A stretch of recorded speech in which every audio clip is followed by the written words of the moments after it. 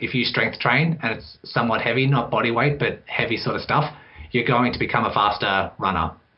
Tons of robust evidence, even marathon distances, ultra distances. Diz Runs Radio, episode 1102 starts in 3, 2.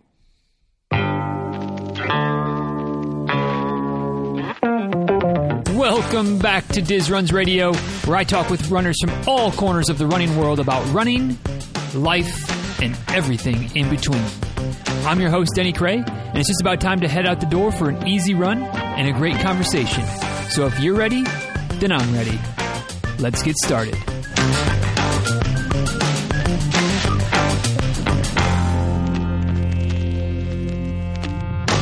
Hey y'all, real quick before we dive into today's episode of the show. Today's episode is brought to you by the folks over at Amino Co, making some high quality and darn right tasty amino acid supplements to kind of help you stay healthy, stay strong, get the best out of your workouts, keep yourself moving forward.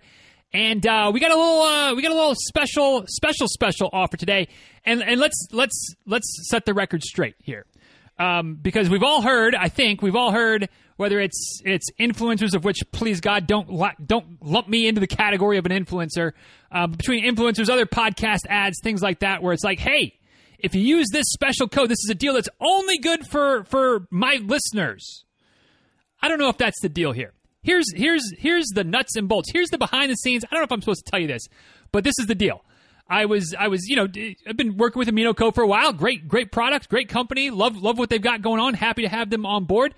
And they're like, hey, we're doing this Black Friday special, this Black Friday deal. Do you think you can release, this announcement on your episode that goes out on Black Friday? And I said, yeah, sure, I can. But here's the deal.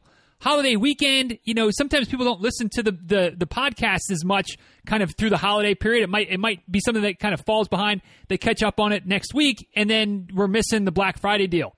And Jesse, my guy, said, hey, all right, well, let me see if I can do something for you. So this was supposed to go out just on Friday, but if you listen to this, if you're paying attention to your calendar, today's episode came out on Monday the 21st instead of Friday the 25th. And they said, here, we'll just give y'all's listeners, give your listeners the Black Friday deal for the whole week. That way, with the holiday travel, maybe you don't listen to this quite on time, whatever, you still have a chance to get in on the Black Friday deal through Amino Company. So that's the setup. You've heard me talk about Amino Co before. I'm a fan, definitely a fan of the Heal blend as a recovery kind of tool after a long run. Maybe after a hard workout, although let's not kid ourselves. I'm not doing too many hard workouts these days. But after those long runs on the weekend, come home, get that coffee going, add a little bit of that vanilla Heal from Amino Co into the cup of coffee. Get that little flavor boost, a little bit of vanilla flavoring with the coffee. Also getting all the amino acids to help spur recovery, speed up that process. Good for the body, all the good things, none of the bad things. Bada boom, bada bam. You can get that as well with 40% off. That's the Black Friday deal. It's good for this whole entire week from the 21st of November 2022 through the 25th of November 2022. 5 days for the Black Friday sale instead of just the Black Friday sale. And it's real easy. All you need to do is head over to aminoco.com/DizRuns. That way they know they kind of came from the podcast. And use the standard code that I've been giving you for the last 5 months. Just the code is DizRuns. But instead of saving you 30%, it'll actually save you 40% if you place your order during this week. So aminoco.com/DizRuns. DizRuns at checkout. Save yourself 40%. Take advantage of the extended Black Friday sale, as opposed to the one-day offering that was on the cards. We got you a full week. I don't know. Maybe there's some other people that got the same type of deal. I don't know. But I know that's how it happened for me. I'm not going to try to tell you it's just exclusive for us. Maybe it is. I don't know. The code's exclusive for us. But appreciate Amino Co for saying, hey, this makes sense. Let's give them a little bit of more of a bone than just on Friday. So hopefully, if you're up for an order, or maybe you're ready to try it for the first time, get yourself some amino acid supplementation courtesy of Amino Co. So anyway, longest sponsor read ever. Apologies. Sorry, kinda. But appreciate Amino Co's continued support. Appreciate y'all for continuing to support the sponsors. That certainly helps keep the lights on around here. And now, without any further ado, let's go ahead and dive in to today's episode of the show. Hey, y'all. Today's guest is making his third appearance on the show today. And I have no doubt that today's chat will be just as good as either or both of our first 2 times doing this here on the show. In addition to being, obviously, he's a bit of a runner. Otherwise, why would he be here? But he's also a physiotherapist that definitely specializes in working with runners. He's a fellow running podcaster. Fellow, because we're both kind of new-ish to YouTube, kind of figuring things out on the YouTubes. And he's also recently added the title of author to his CV. So he's got all the things going on. We run in a lot of same circles. You'll probably recognize his voice because I feel like we've got some overlap in our podcast listenership, which is really cool. Always love to connect, compare notes, catch up, do all the things. And we're going to do that again today with Mr. Brody Sharp. So, Brody, good to catch up. Looking forward to chatting again. And thanks for coming back and joining us for a round 3 on this here little podcast thing that we've got going on. I always love our conversations, so yes, excited to be back on. Well, good deal, and y'all, if you enjoyed today's conversation, and if maybe this is your first time hearing Brody, or you haven't connected with some of his things prior to now, do it first of all, because he puts really good information out there. A lot of solid stuff. And nothing that I can very often. I'm like, yep. I feel like I could say that. I would say that. Yep. So we speak from the same playbook a lot of times, I think. But Run Smarter online. Goodness, easy for me to say. RunSmarter.online is kind of his home base. All the things are there. On Instagram, you can find him at Run Smarter Series, all one word. YouTube, like I said, he's getting into YouTube lately. At Run Smarter with Brody Sharp. That's BRODIESHARPE. Run Smarter with Brody Sharp. Spoiler alert, if you just search Run Smarter in YouTube, it's going to pop right up. Run Smarter with Brody Sharp. Just click it. Pretty easy to find from there. The book, his new book that just came out recently, is titled Run Smarter. He sense a theme here. Run Smarter. The podcast is Run Smarter. The show notes for today, DizRuns.com/1102. 1102 for the show notes today to get you back to today's episode. If you want to go back into the archives and check out our chats from the past, DizRuns.com/609 was our first time together. That was in 2018. DizRuns.com/826 was our second chat. That was back in 2020. And again, today, DizRuns.com/1102. So, Brody, we've been down this road before, and anytime somebody comes back, I still ask the same question, because sometimes the answer changes a little bit over time. Sometimes it still stays the same. But just to get us started for the round 3, got to ask you, at this point, putting the pin in the calendar and in the year of our Lord 2022, what is your favorite distance to race and why? I think I've changed. I think the first 2 times I said a half marathon, but I've since backed off a little bit and really enjoying a 10 to 12K. Haven't done any races since our last chat, but very, very consistent with my weekend long runs and trying to challenge myself with, I guess, different terrains, different hills with that precise distance. So I'll lock in that answer just for something different. Fair enough. I was wondering if you go back to the half marathon again, or, like I said, that's why we ask, because you never know. Sometimes it changes, sometimes it stays the same. But, I heard somewhere on one of your recent podcast episodes, no races, over the last couple of years. I'm assuming probably somewhat related to the pandemic. Is that an accurate assumption? Yeah, I think prior to COVID, I was doing maybe a couple of half marathons a year, definitely some triathlons and trail events. Just haven't gained the momentum. I've been busy with the book and, races kept getting cancelled. And so I'm like, let's not commit to too much and let's just love running, because that's, even if I don't have any races going on, my motivation for running is still sky high because I just love it. And so just continue doing that. Fair enough. Along those lines, I mean, obviously, sometimes it feels like, the pandemic's in the rear view, but I mean, things are still impacted. Things are still kind of settling into whatever this normal is at this point. 2.5 years out since things, at least here in the States, since things really shut down back in right about the same time we chatted in 2020. Have you missed racing at all, or is it kind of just like, it kind of sounds like, no big deal, like you take it or leave it? Is that kind of your attitude towards racing these days? I do miss racing. Like, there's obviously elements of racing that I absolutely miss, and do want to get back into it. Absolutely, it's something. Running by yourself and challenging yourself. Even though I love running by myself and doing that, there's just certain elements of a run, especially trail runs. I love that community aspect and sort of a little bit more laid back, less competitive, less ego driven. That kind of environment. Definitely want to get back to ASAP. Yeah.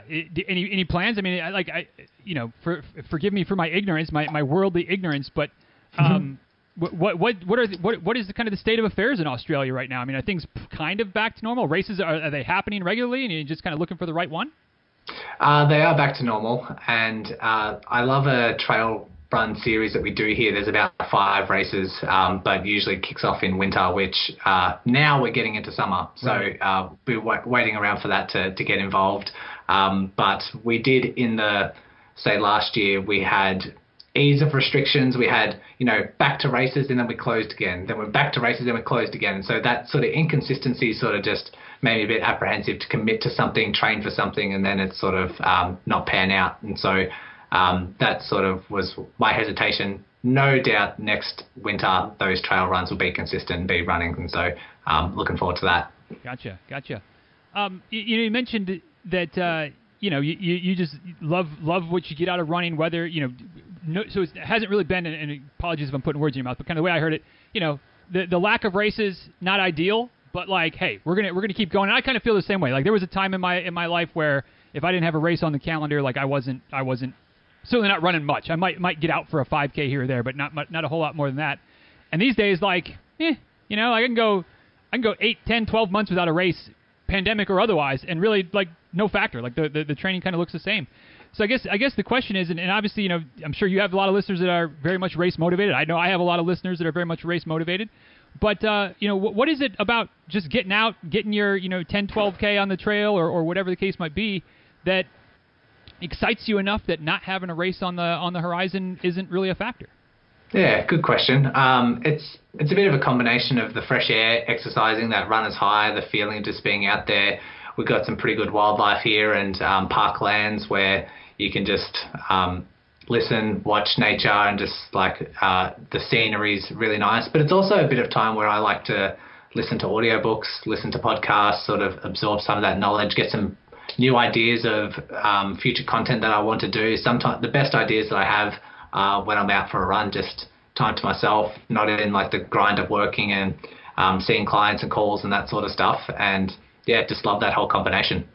Yeah, there's something about, even if you are listening to like you said, whether it's podcasts, books, whatever, I'm the same way. Like there's something about being out and running and knocking off for whatever it is, 45 minutes, an hour, that the phone might still be there because I'm listening to something, but it's not pinging, and I'm not distracted by it. I'm not checking social media or worrying about this work thing or that situation. And it just allows that brain to come up with ideas. And I don't know, I still need to figure out a good way to capture all those ideas when I'm out and about, because I don't make a voice note and I don't write anything down. So half of them I forget about before I get back home. But lots of good ideas on the run for a lot of us, I think. I think that's a common theme in a lot of runners. Yeah, for sure. There's been a couple of times when I've tried typing in my notes as I'm running, and it sort of like doesn't turn out the way I planned, but then I try and interpret it once I get back home, all the misspellings and random letters and words and that sort of stuff that are in there. Usually I try and be as concise as I can, and then if I can interpret it later on, then that's a bonus. I used to keep a little notepad by the bed, because every once in a while, like I'd wake up in the middle of the night with some crazy idea that at least in the middle of the night seemed great, and then in the morning, of course, inevitably could never remember what was that idea for the podcast or for the email or for whatever it was. And then keeping the notepad by the bed, that didn't do much good anyway, because like whatever I was writing down, I'd wake up and try to write a note, and then in the morning, good luck trying to interpret whatever nonsense, like you said, like whether it's shorthand or whatever. There's just no, I don't know, just not a good way for me to capture ideas when they come to me spur of the moment, it seems. Well, at least you try. At least I try. Right, A+ for effort. For sure. So, the last couple years, since the last time we chatted, lots of consistent running, but definitely, one thing that I've noticed, and again, people that have been following along with you for a while, they've noticed as well. Just, consistent content, just stuff going out, especially with the podcast. Newer things coming out recently, but kind of curious, and I don't know if this is going to go anywhere, but we'll see. If it does, it does. If it doesn't, it doesn't. But, our first chat, some 4+ years ago, something like that. I don't think Run Smarter, the podcast, had started, but you were still podcasting at that time. The what was it called? Everyday Running Legends, something like that was the podcast you had going on. So you've been kind of in the space for 4 or 5 years, something like that, which on the one hand, maybe doesn't seem like it's that long, but on the other hand, like in podcasting, podcasting years are like dog years. Like every year in podcasting is like 8 years or 7 years or something like that in actual time. So, I don't know. I guess the question, like, why is podcasting still something that you enjoy? Like, have you gotten burned out by it? I mean, I'm assuming not, since you're still going as strong as ever. But 4 or 5 years in, like, how are you enjoying the podcast still? Yeah, well, the Everyday Running Legends, it was a podcast that I just struck purely out of two passions. Passions for podcasting. I just listened to so many podcasts. I was just constantly listening. So I wanted to do something myself. And two, just this passion for running. And I have a passion for educating runners, or just educating people in general. When I was a physio working at clinics and a new physio would come in, I'd love to teach them, show them the ropes, work out their weak links. And for some reason, I just liked teaching.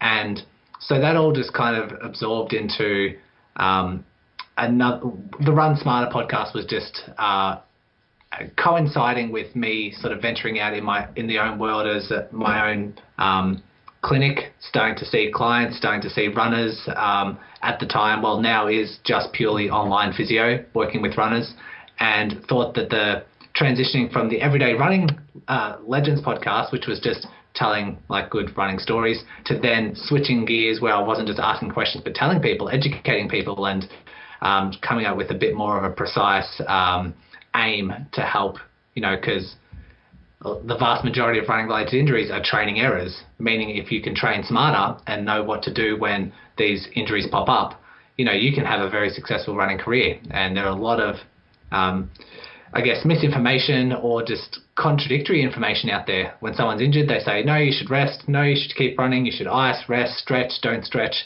And I recognized that there was a lot of that conflicting information. So switch gears, went from the Everyday Running Legends to the Run Smarter podcast, coincided with me becoming a physio for myself, so that, when runners would listen and absorb the content, make changes, see improvements. But if they're still like battling shin splints or knee pain and they was really struggling to overcome that, I wanted to be the first person they went to and ask questions to say, hey, I have these shin splints, I've tried this, I've listened to your podcast episodes, still not getting anywhere.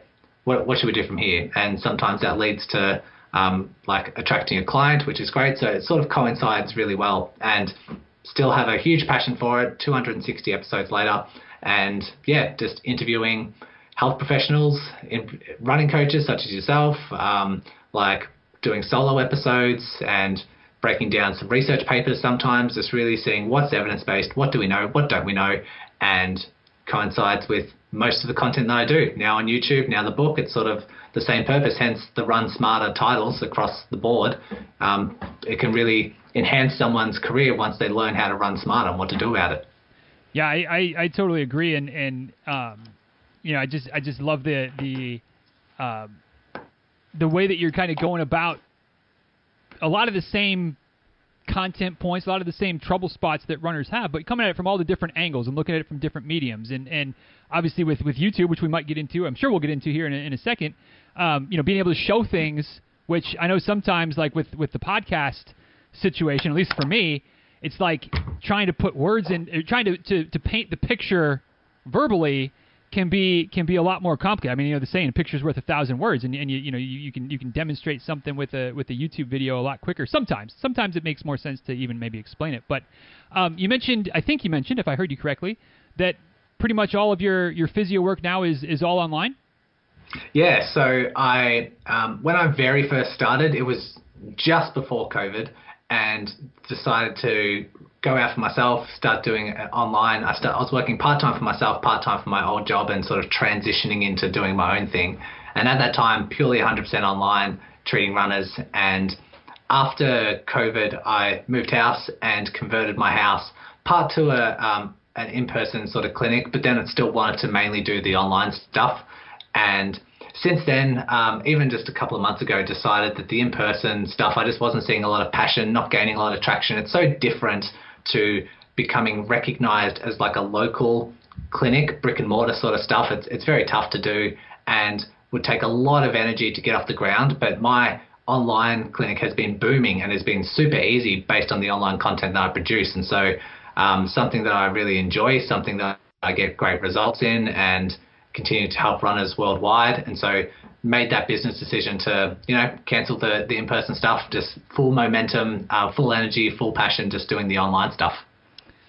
I wonder, because my background, for just a touch of context, and we may have talked about this before. My background's in athletic training, so similar, a lot of overlap between the physio world and the athletic training world. But I know in the athletic training world, at least in my day, 20 years ago when I was in college, it's cough, cough, cry, cry that it was 20 years ago. But it was, and I mean it still really is, athletic training, a very hands-on type of field. You're feeling things, you're doing so much work, with the athlete or the patient that you're working with. And I'm curious for you, again, I'm assuming, and what happens when you assume, but I'm assuming that your background and your education, your early years, your formative years as a physio, lots of hands-on feeling, stretching, measuring, things like that.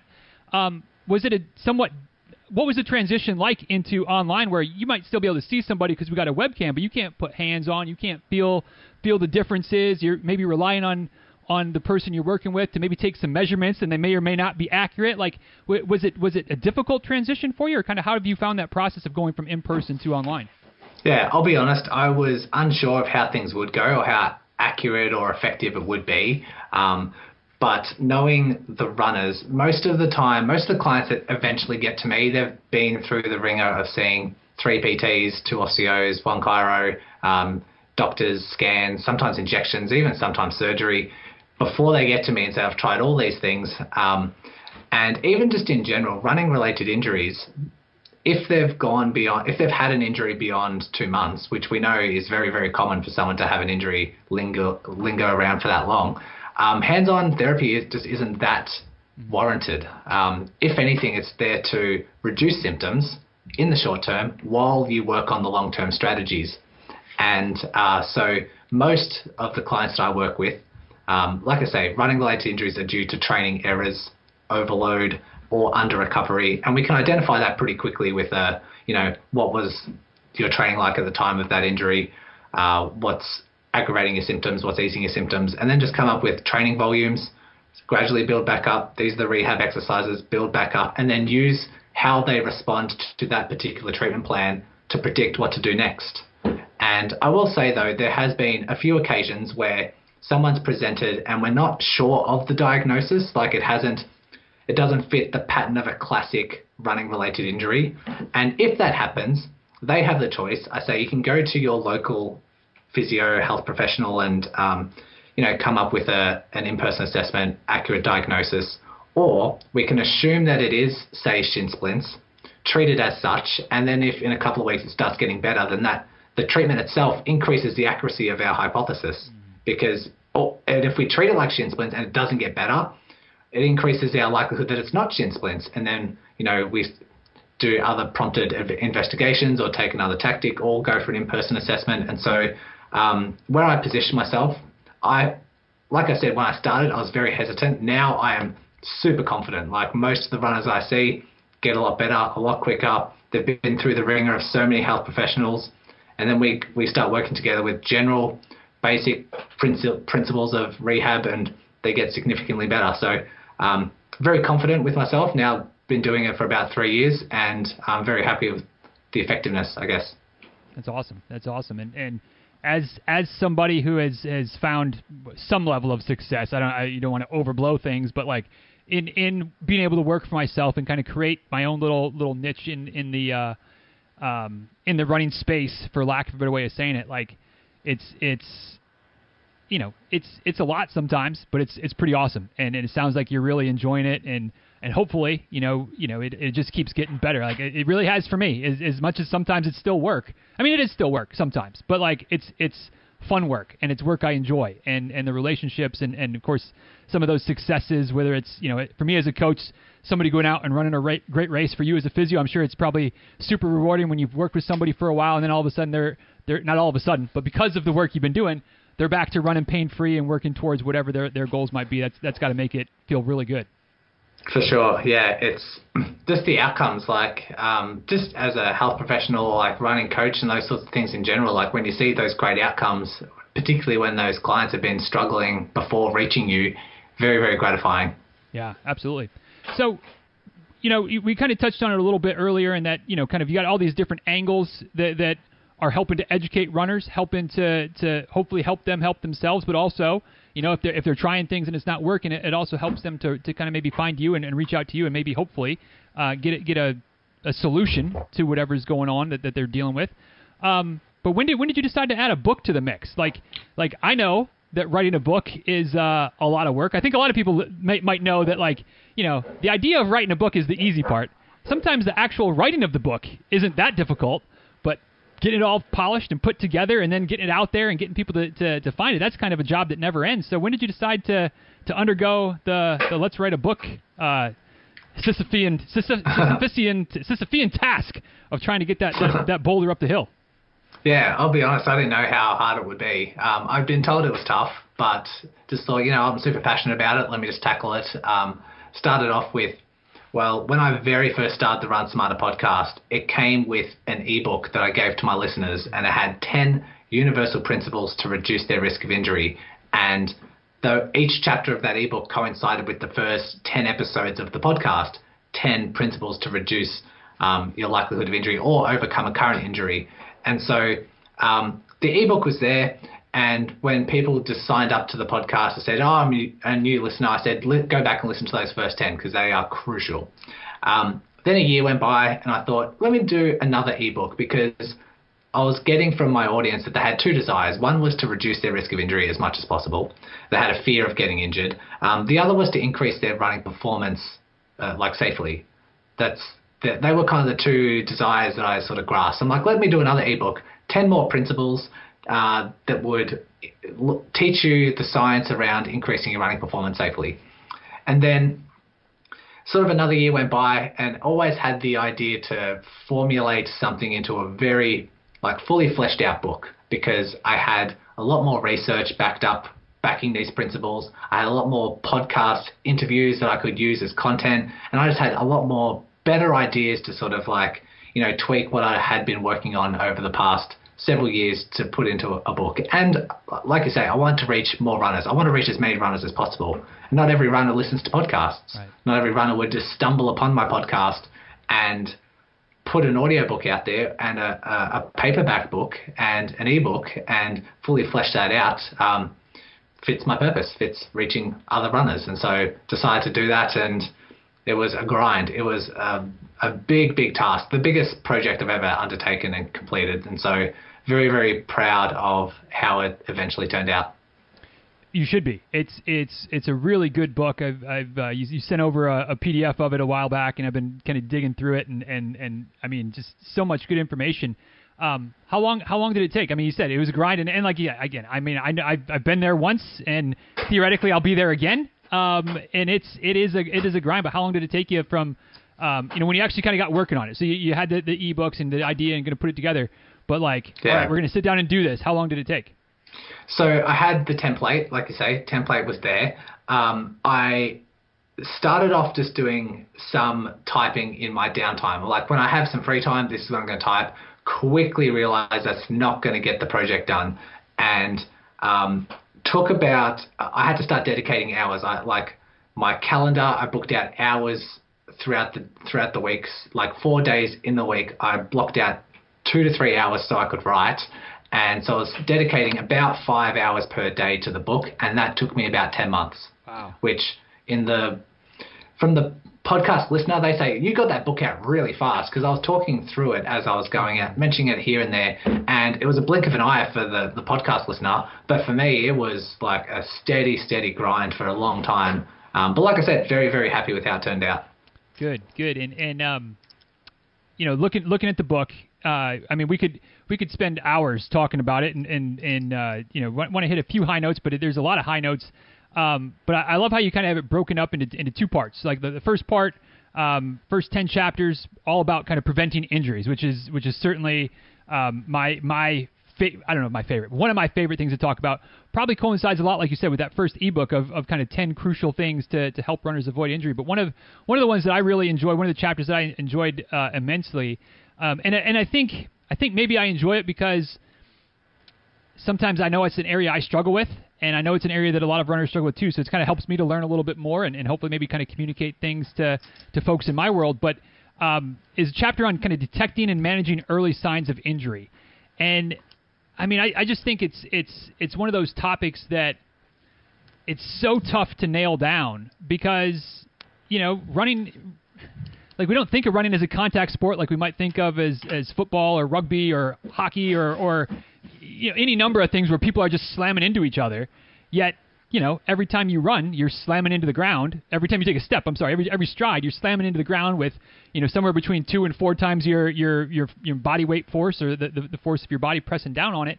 And so there's going to be some aches and pains, and we've all probably been there. If we run long enough, we've all had little aches and pains and things that aren't niggles and aren't any type of pre-warning injury sign, but sometimes there is, and we don't necessarily notice it because whatever, I ran longer yesterday, and so yeah, of course I'm a little bit sore today.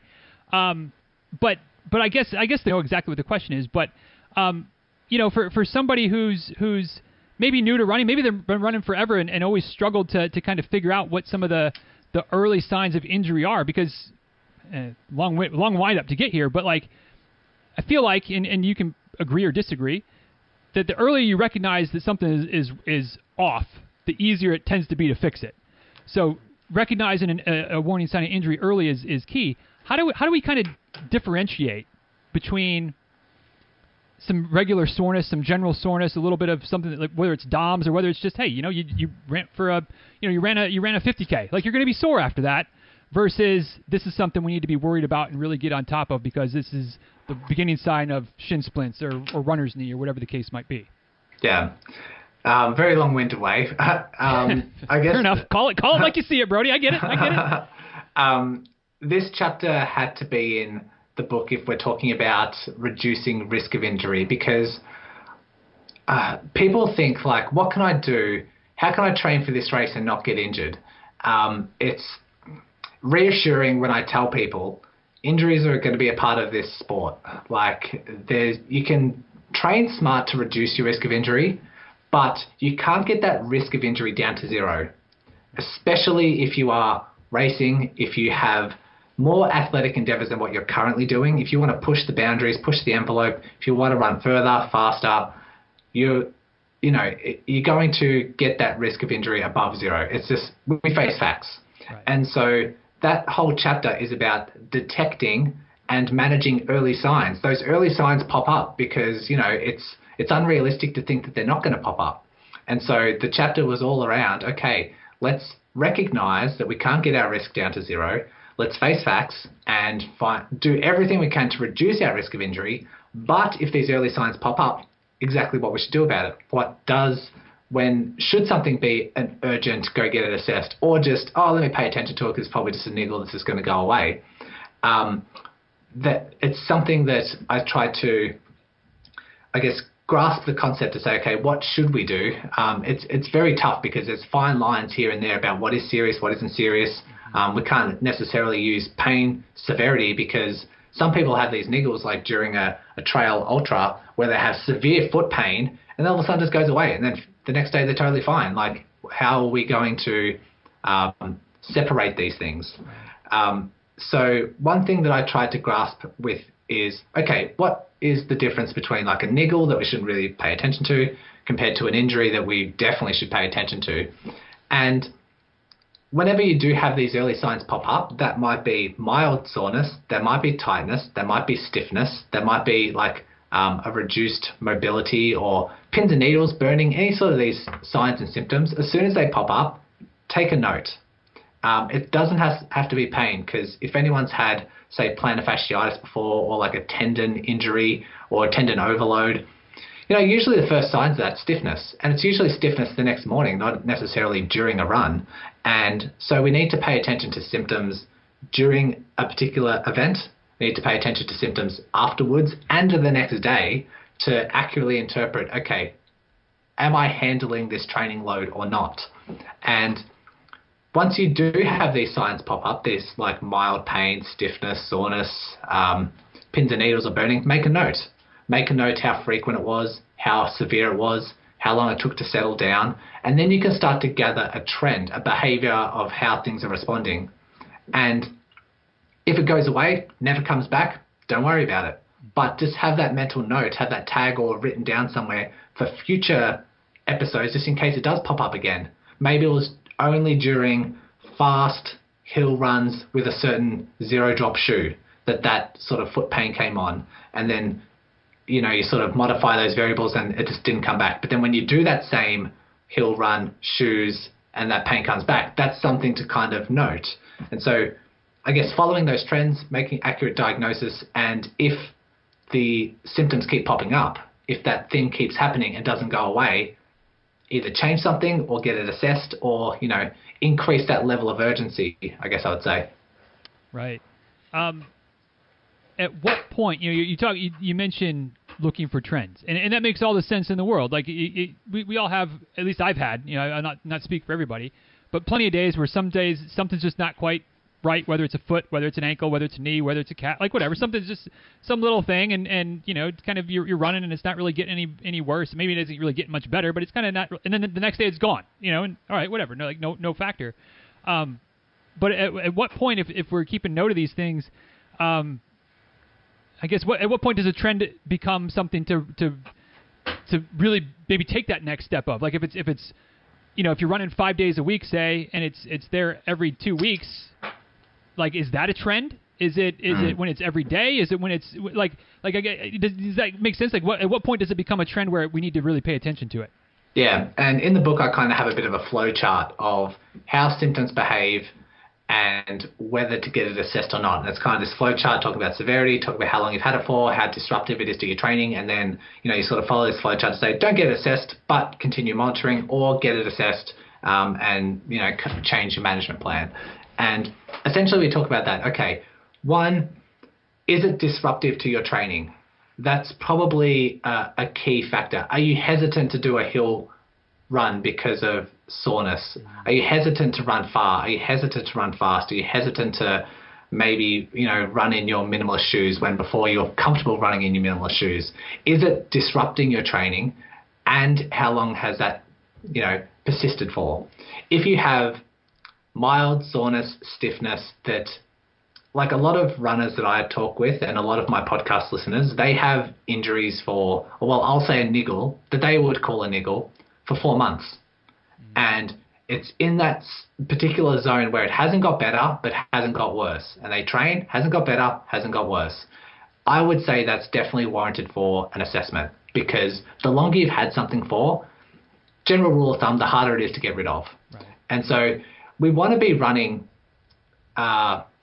symptom-free. That's like kind of our goal. It's not necessarily like we can't aim for that all the time, but if you've had something that's niggling, tightness, soreness for months on end, definitely get it checked out. And so in the flow chart, I can't actually remember the time frame, but around about 4 weeks, 3 to 4 weeks, if something stayed there, hasn't got better, hasn't got worse, either get it checked out, get it assessed, or change something in your training to see if you start getting better. Because when it comes to running related injuries, it's okay to train with a little bit of pain. There's for most running related injuries, exception to stress fractures, a pain less than a 4 out of 10 during a run is okay, but needs to return back to baseline really quickly, less than 24 hours, but also needs to have a trend of improving week by week. If it's not improving week by week, that means your current load management is the injury is disagreeing with your current training, and you need to adjust something. And sometimes there needs to be that slight adjustment. If it's mild and you haven't had it for a very long time, maybe just a slight adjustment. Maybe back off the speed for 7 days. Maybe back off the hills for 5 days. Just a slight adjustment, and that's all that's needed. But the longer you've had it for, the more serious and aggressive and severe the injury is, the more changes we need to make in your training to overcome that. Yeah, and I think, at least in my experience, and again, certainly, would love to get your take on it too. Like you said, the longer you take to address something, the potentially the more serious it gets, but also the longer it takes to resolve. And I feel like we as runners, when we finally get around to seeing somebody to admitting that this little ache or pain or whatever might be something more than just a little niggle, we want it to be healed like that, like one physio visit, one time on the foam roller, one time doing yoga or stretching or whatever it is. Like, well, how come it's not better?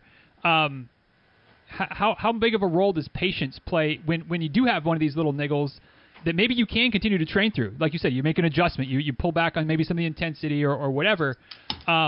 but how patient do we need to be in that process before we can reintroduce? Like, do we need to be back to a pain level of relatively zero and the niggle is gone? Do we just need to be seeing progress before we can kind of resume training as was?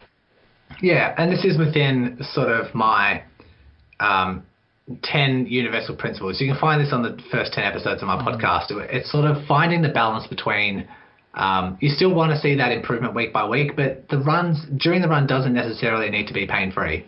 I work with runners all the time, and they come to me with an injury. What we try and say is, okay, how much running can we tolerate?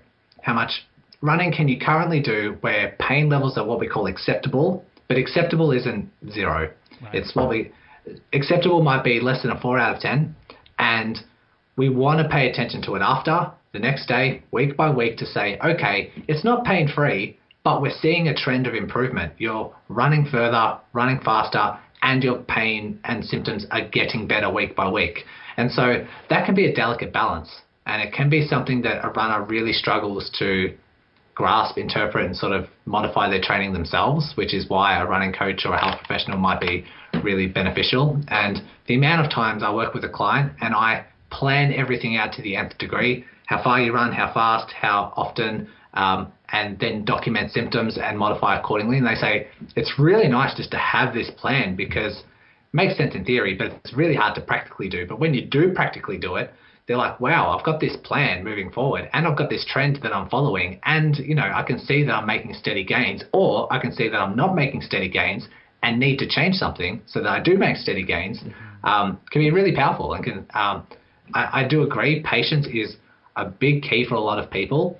You wouldn't believe, well, you probably would believe, the amount of times I see people manage a long-term injury and they have 2 good weeks in a row, and then they just run too fast, too far. They've signed up for a marathon in 6 weeks' time, and they find 2 good weeks. They're like, yes, I'm back, and they try and make up for lost time, and they just overdo it. Their injury returns, and it's only because they had a roadmap, they've thrown it out the window, and they've just tried to see what they can get away with. Really key, just to, once things start improving, continue being diligent, continue being patient, follow the plan, because the body's going to tell you. You need to listen to the body and let that be your guide. Yeah. Another chapter in the book, and still in the preventing injury section, that I'm sure I should have gone back and totally refreshed my memory, but I'm sure we talked about this before, but it's something I enjoy talking about, because I think it's one of those things that, for lack of a better way of saying it, sometimes runners need to be beat over the head. You hear it multiple times from multiple angles before it finally sinks in and they make it happen. And that is I'm going to assume the value, but I think we're on the same page here, of strength training and/or cross training occasionally, to just try to take some of the different stress, or maybe not necessarily take stress off, but a different stress to the body, work the body a different way to get stronger, more resilient, to still get some of the training benefits, but maybe, again, working the body a different way. How important is strength training and/or cross training to the mix for a runner to stay healthy long term? Let's start with cross training. I consider these 2 different elements. So let's start with cross training. Cross training may or may not enhance or be beneficial for a runner. So let's go through 2 scenarios. One scenario is someone is a recreational runner, runs 3 to 4 times per week, loves it, does their long run on the weekend, relatively fine with injuries, and then they think, should I do some cross training? They can do some cross training if they enjoy it, but maybe won't be that crucial piece of a puzzle to enhance their recovery or reduce their risk of injury. If we go to another scenario where there's someone who loves running, does it 6 to 7 times per week, so almost every day, maybe 1 rest day here or there, quite a high running volume, and they're getting injured, 3 or 4 different injuries in a year. And like I say, most of those running injuries are overloaded injuries. It's like you described, repetitive, the same load, the same force being put through the body, the same requirements, the same demands, every time, repetition, and it's they develop overload or overuse injuries because you're doing the same activity over and over and over again. If you recognize that as a pattern, and you recognize that injuries are sort of hindering your progress, you would actually benefit immensely from actually doing less running, heaven forbid, and substituting that with some sort of cross training, because cross training is a cardio alternative. So you're stimulating your cardiovascular system, you're going to continue getting fitter, but you're doing something different. you're reducing your risk of overload because you're not doing that overload activity as often as what you would if you were doing it, continue to do it 6 or 7 times per week. And so that could also be someone who does it 5 or 6 times per week, but just looking at the two extremes, right. Pulling back, doing something different like cycling or swimming or, even the elliptical trainer or Stepmaster or something that is, relatively different demands and loads on the body. You then subject your body to more variety and then reducing that risk of injury. So happy to dive into strength training, but do you have any follow-ups to that? No, I mean, I think that makes sense. And I think, I've maybe been guilty of banging the drum as with cross, talking about cross training as being a really beneficial thing. But I think your two scenarios do a great job of painting the picture of, for the first runner who's relatively healthy, already mixing in a day or two every week of rest, maybe 3 days a week of rest. It can be fun. It can be a different way to get a workout, but it's probably not a game changer because you're not getting the specificity of training of running when you're trying to measure yourself as a runner. But yeah, if you're injury prone, like it's a great option to mix things in and hopefully help to reduce the stress. So I think the way that you kind of lay that out is spot on and yeah, I mean, it's good training, but it's maybe not always the mandatory thing that some people, myself included, have maybe kind of tried to make it out to be at earlier in my career. Well, also, you want to enjoy your training as well. You want to enjoy what you're doing throughout the week. And I've had people be like, I hate swimming, but I've been told that I need to cross-train, so I'm doing it twice a week. And I'm like, well, you can do something else. You can do another form of cross-training that you enjoy. Because, like I say, we want the enjoyment factor to be high because we want people to be fit and active and, happy. So there's a little bit of a balance. But if someone's running 2 to 3 times a week, they're not really getting overuse injuries and they want to become better athletes, and you want to be a better runner, you'd have to probably do some more running. Yeah, right. That frequency would probably need to be a bit higher, but the training load, the intensity distribution, those sorts of things we'd want to make sure that still stays in check. But yeah, so you need to pick your patient. Everyone's different. And that's why I sort of answer these questions with, a couple of different scenarios, a couple of different examples, because everyone's different. The advice would be different for different people. Yeah, absolutely. So strength training, where do we stand on strength training? Yeah, there's sort of two different views. If we come from an injury prevention side of things, then we come from a performance side of things. There's kind of two different answers. If we look at injury prevention, what strength training can we do to reduce your risk of injury?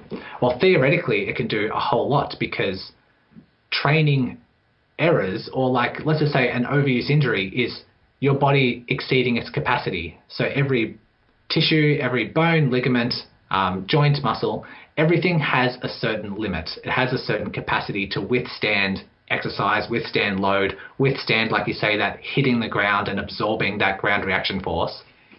And so when you train, when you run, if you do too much, if you run too fast, too far, you're exceeding that capacity or increase the likelihood of exceeding that capacity, and then it starts getting sore. But if we can increase our capacity in two ways. One, we can just run more and adapt and run further and run faster and adapt to that if your training's adequate. But like we say, the more you do, increases your likelihood of an overuse injury. But if we can increase the capacity in a different way, in a different environment, under a different stimulus, then that can raise the capacity of all your tendons, your bones, your muscles, and you can withstand a greater force. Theoretically, I say theoretically because there's yet to be evidence, really robust evidence, to say that strength training will reduce your risk of a running-related injury. There is really good research that strength training will reduce your risk of an overuse injury in the general population, so team sports, but running specific, not yet. And I guess that's based on design. Very, very hard to come up with a study that identifies with a really strong enough correlation that strength training reduces your risk of injury, because injury is so multifactorial. But the theory is definitely there, and all the researchers, all the health professionals, the ones I follow and hold to really strong accounts, they all say you need to strength train to reduce your risk of injury. But we can't point to any evidence yet. We've got theories, can't point to evidence. Right. I'm happy to move on to performance side of things, but do you have any follow-ups to that? Well, yeah, I mean, just I guess a comment and leave it open to you to rebut or add to or whatever. But one of my things for strength training is that even if it doesn't create even if we don't have the evidence to show that it is definitely an injury, risk factor reduction type of thing, it's not going to reduce your risk of injury. I just feel like it's good for us as humans, and anything that's good for us as humans is probably good for us as humans that also run. So, like, maybe it's overly reductionist, but I feel like you're stronger, you're fitter, you're more balanced physically in terms of physical cardio, or your strength cardio, etc. Like, I don't see a downside to adding some more strength training. And plus, like, you might pick up your kids, or you pick up a bag of dog food, or whatever. Like things that stranger things have happened than somebody getting injured because they picked up something heavy while they were working in the yard. And like strength training might reduce the risk of that too, which ... keeps you healthy to continue to run. So I just feel like there's no reason not to, other than we like to run and we don't, we'd rather not be in the gym and lifting weights because we'd rather go out and run. Yeah, that is very, very well said, and probably something I should keep in for when I answer this question in the future, because I initially said, okay, performance and injury reduction, but agreed, like general health, you want some muscle bulk. You're not going to become a big gym goer and become an inefficient runner, but the really frail, skinny runners, like general health, you want some muscle bulk. And when it comes to, say, bone density, we care a lot about bone density. You actually don't generate a lot of bone density hitting the ground when you run. Unfortunately not. How you generate bone density is by pulling the muscles pulling on the bone in different directions. It bends and torques the bone by pulling on in a different direction, and that actually stimulates bone growth. Rather than hitting the ground the same way every time, the bones actually become really bored of that and actually don't adapt a whole lot. And so, yes, picking things up, throwing things around, doing squats, changing direction, doing something, push, pulling, all that sort of stuff actually really, really helps in more domains and for like global health in general. Yeah. Get into the performance section, and again, I mean, we could do. I could spend 15 minutes on every chapter, but at some point we got to wrap this thing up probably relatively soon. Yeah. But one of the chapters that I love, one of the topics I love, and you've got a chapter dedicated to it, is optimizing recovery, and I think that's an area, and maybe it's just a small sample size for me, but like, and by that I mean like my N equals 1. I don't necessarily do the best job of optimizing recovery. At least as kind of some of the general rules of taking care of yourself, cooling down, stretching, and all getting enough sleep, and like I try to do all the things, but if I'm honest, I fall short there. So I guess the question, at least the leading question, is how important is optimizing our recovery? Is taking that as seriously as we take our training to not only increasing performance, and maybe they go hand in hand, but staying healthy, increasing performance, getting better, and however we define better as runners, like where does the recovery rate in terms of importance on that scale? Yeah, definitely. I want to dive into this, and I can be concise, but I will say strength training for running performance, just quickly, a lot of evidence to show that if you strength train, and it's somewhat heavy, not body weight, but heavy sort of stuff, you're going to become a faster runner. Tons of robust evidence, even marathon distances, ultra distances, you're going to become a faster runner. So let's talk about optimizing recovery. How important is it? I say like most of these running related injuries are due to overload, but it's actually the balance between load, or like the balance between capacity and recovery.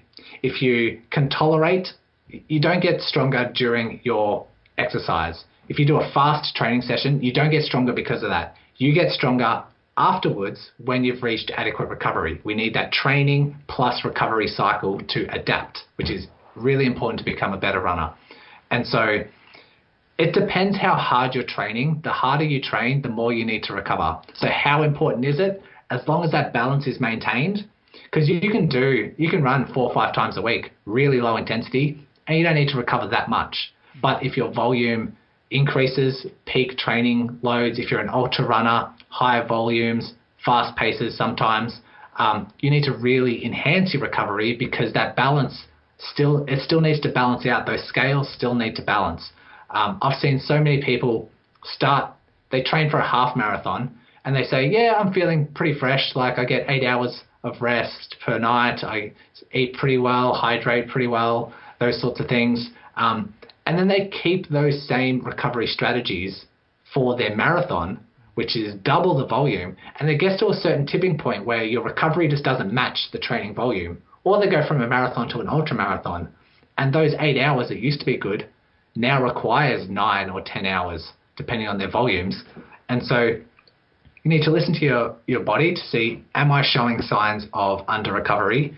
That being, is your delayed onset muscle soreness or DOMS, exceeding beyond 2 days or 1 or 2 days?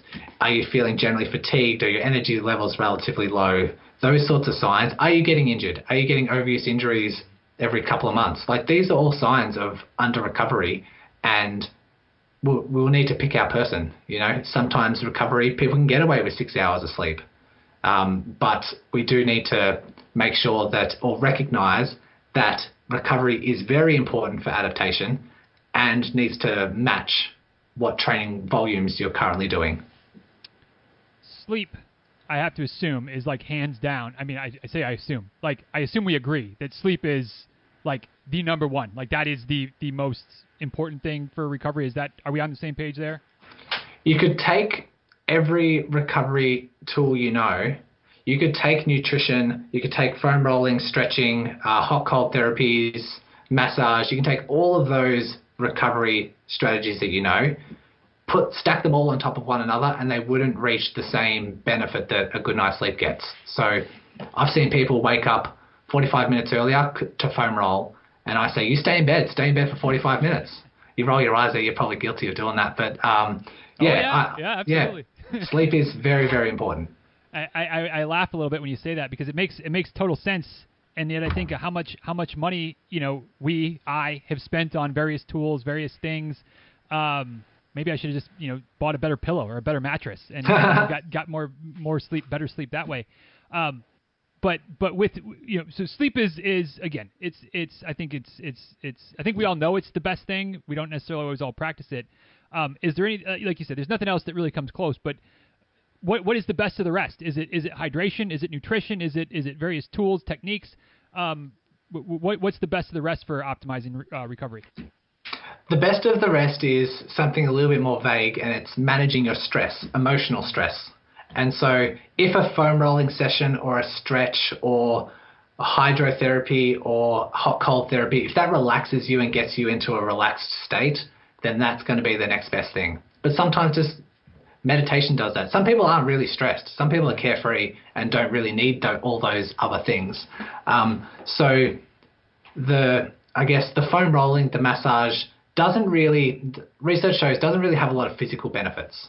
But I don't say don't do those things. I say do those things if you feel really good afterwards and if it calms you down to unwind. So they can have real profound benefits. But stress management would be the next thing, because your body, if you do a workout, if you do an exercise bout and you're stressed because you're exercising, you increase your heart rate, sweat, blood pressure. If you then go to work and you're stressed, you still have the heart rate go, your blood pressure's high, you sometimes sweat, that sort of stress. Your body doesn't recognize the difference. So you can easily overload yourself and under recover if your body isn't getting that adequate state, that recovery state that it so desires to get that cycle of train, recover, adapt. That'd be my answer. No, I love it. And like I said, kind of leading into the recovery bit, I think it's an area that certainly me, and I would imagine more than a few people, know it's important, but sometimes our actions don't line up with what we profess to know. So an area where certainly I can improve, maybe some others can as well. And lots of areas, y'all, in this book of well worth grabbing yourself a copy. Did you do the audio version, Brody? I did. I read it all myself. It took a very, very long time. The editing, it was worse than the actual reading it out. But I did. I read it myself. Audiobook is out. You can buy the book any online store. Run Smarter, author Brody Sharp. Type those in. You should find it straight away. Yeah, and we'll of course make sure to have it linked up in the show notes as well. Do you have a couple more minutes? I know we're getting to the hour mark. Do you have just a couple more minutes, or should we wrap it up right now? I have 30 minutes if we don't need ever wanted to. Just want to talk about YouTube a little bit. Like again, it's something that I didn't even realize that we had both kind of. I guess you just started your YouTube channel about three-ish months ago. I just kind of got back into it about 2.5 months ago after kind of not really posting much for 2 years. So basically kind of starting from scratch. So we're kind of getting back into YouTube's at the same time. What prompted you to try to dive into video after so much audio with the podcast and writing the book and doing all that thing? Like why branch into YouTube as well?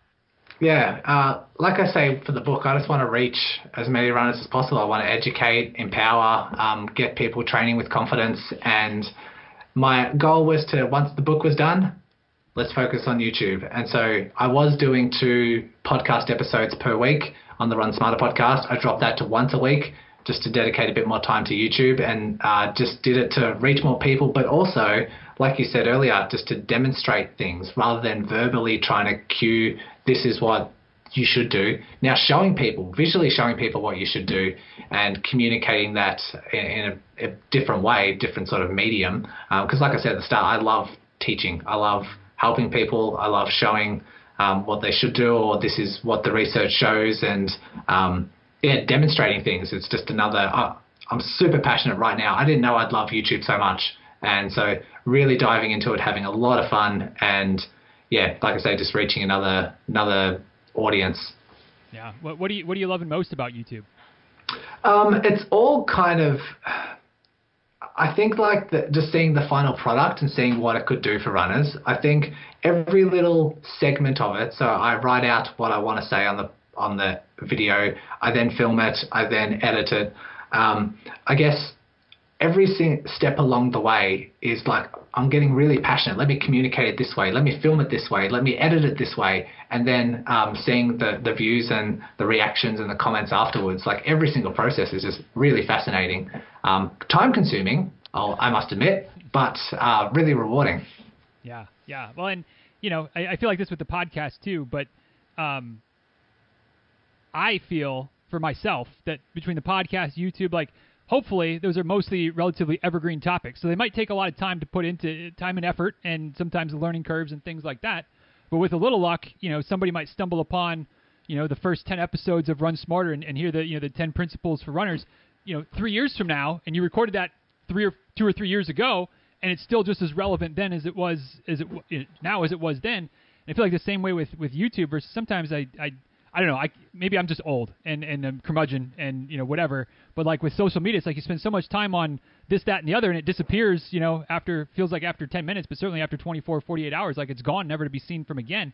And that's why I just like the work you're doing and the effort you're putting into the book and the YouTube videos and the podcast. Like, I mean, not only is it good information, but it's good information. It's timeless, relatively timeless. Like we might learn some new things, but like relatively timeless, and just continue to help people. Now, 5 years from now, 10 years from now, and I just love it. So keep up the great work, my friend.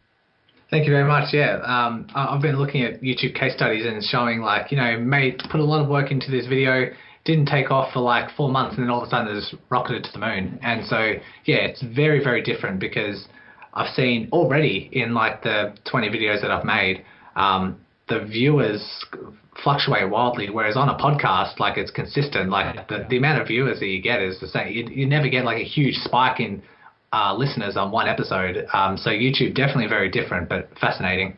Yeah. All right, so let's get you out of here. I kept you a little bit longer than anticipated. I could have kept you 2 or 3 more hours, but I want to make sure that you don't hate me enough that you might want to do this again sometime, or do it on your show, or both, or whatever. But philosophical question, kind of the closing question, something different, and I'm actually going off my normal script. If I got 5 or 6 questions that I usually kind of rotate between, but you've kind of built this brand about Run Smarter. You got the Run Smarter book, you got the Run Smarter YouTube, you got the Run Smarter podcast, the Run Smarter community, Run Smarter scholars. Everything's Run Smarter, which is awesome. It makes it easy to find, which is brilliant from a marketing perspective. But I'm curious for you, what does it mean to be a runner who is running smarter? What does Run Smarter mean? What do you hope that communicates to the running community who stumbles upon your brand for the first time?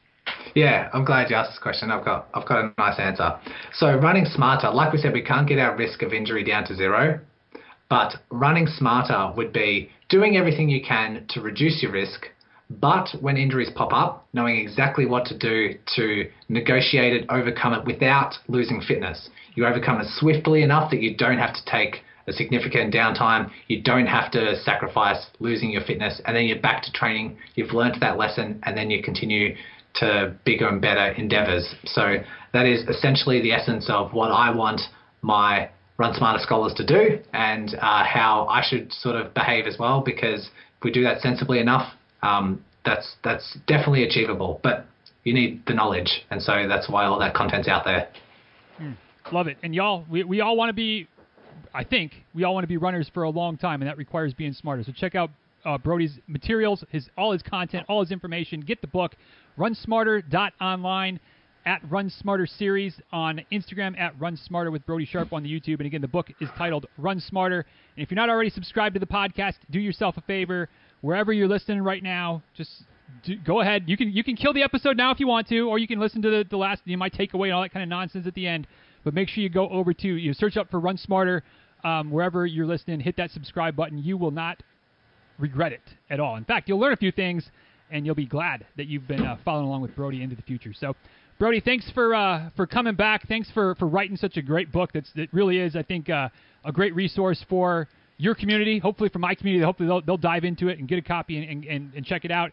But just, again, thanks for all the work you're doing within the broader running community to help educate all of us. Keep up the great work, and hopefully somewhere down the line we'll do this again, all right? Always a pleasure. Thanks, Danny. All right, y'all. Thanks so much for taking the time to listen to today's episode of the show. I hope you enjoyed the conversation between Brody and myself, and as per usual, be curious to know what stood out to you from today's episode. What was your little takeaway du jour?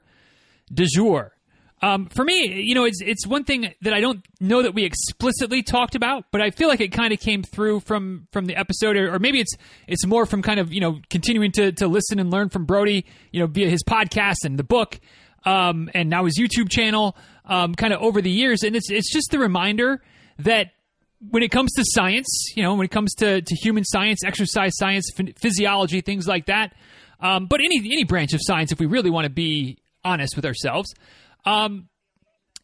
things that we think we know, they're not necessarily written in stone. They can change over time, and that's the beauty of science. That's how science works. We know what we know until we know something new. Till there's a different breakthrough, a different line of testing or ways to analyze and observe, and that maybe changes how we move forward.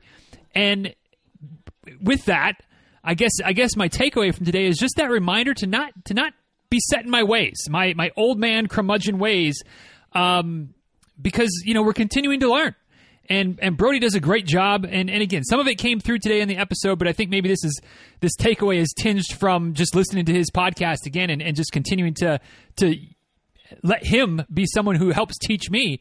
But he's so focused on the new research and cutting edge and staying on top of everything, which is fantastic.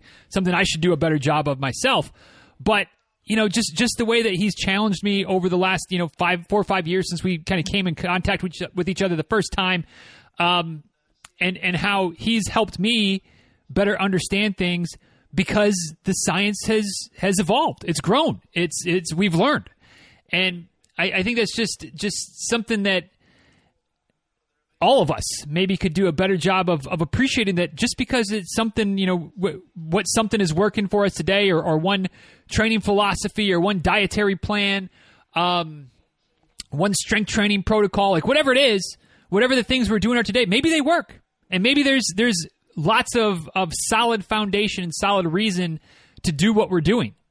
But don't be afraid. Don't hesitate to at least be open to the idea that maybe tomorrow, maybe next week, next month, next year, something could come along that would be better.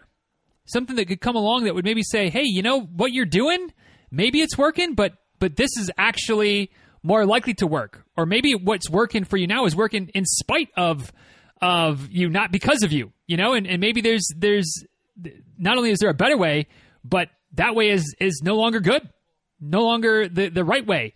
And I know that's a little bit vague, and maybe that doesn't make any sense, but there's so many things over the course of my 22 years now in the athletic training, the sports medicine world, where it's like the things that we did when I was in college 20 years ago, 22 years ago, not only are they not the best practice anymore, but they're kind of frowned upon in terms of injury management, in terms of recovery, in terms of prevention. And, things that I was grilled on, that I would have sworn up and down in different classes back in the day. It's not how it works anymore. Not because that's how it worked before and our bodies have somehow changed, but just because we've learned, we've evolved, we've grown. And so, again, somewhere in all that is my takeaway, to just remind myself to not get set in my ways, to always be looking for what the new research says, what the current research says. And if it's different than the old research, it doesn't mean that either of them were bad, either of them were wrong. We just know more today than we did yesterday, last week, last month, last year. So I don't know if that made any sense to you. I don't know that it needs to make any sense to you. It's my takeaway, not your takeaway. Maybe it's your takeaway as well. But that's what really stood out to me from this episode. It's just the reminder that it's okay to change your mind. It's okay for the research to change its mind, because it's not changing its mind. It's just developing. It's evolving. And that's ultimately how we grow, and how we hopefully, as a medical field, as a coaching field, as a whatever field, if it's related to science, hopefully that's how we get better with time. So that's my takeaway. What about you? What stood out to you from today's episode? If you're willing to share it, I would love to hear it. You can always shoot me a message, tag me in a post on what am I trying to say here? On Instagram, on Twitter, same handle both places. You know that by now, @DizRuns.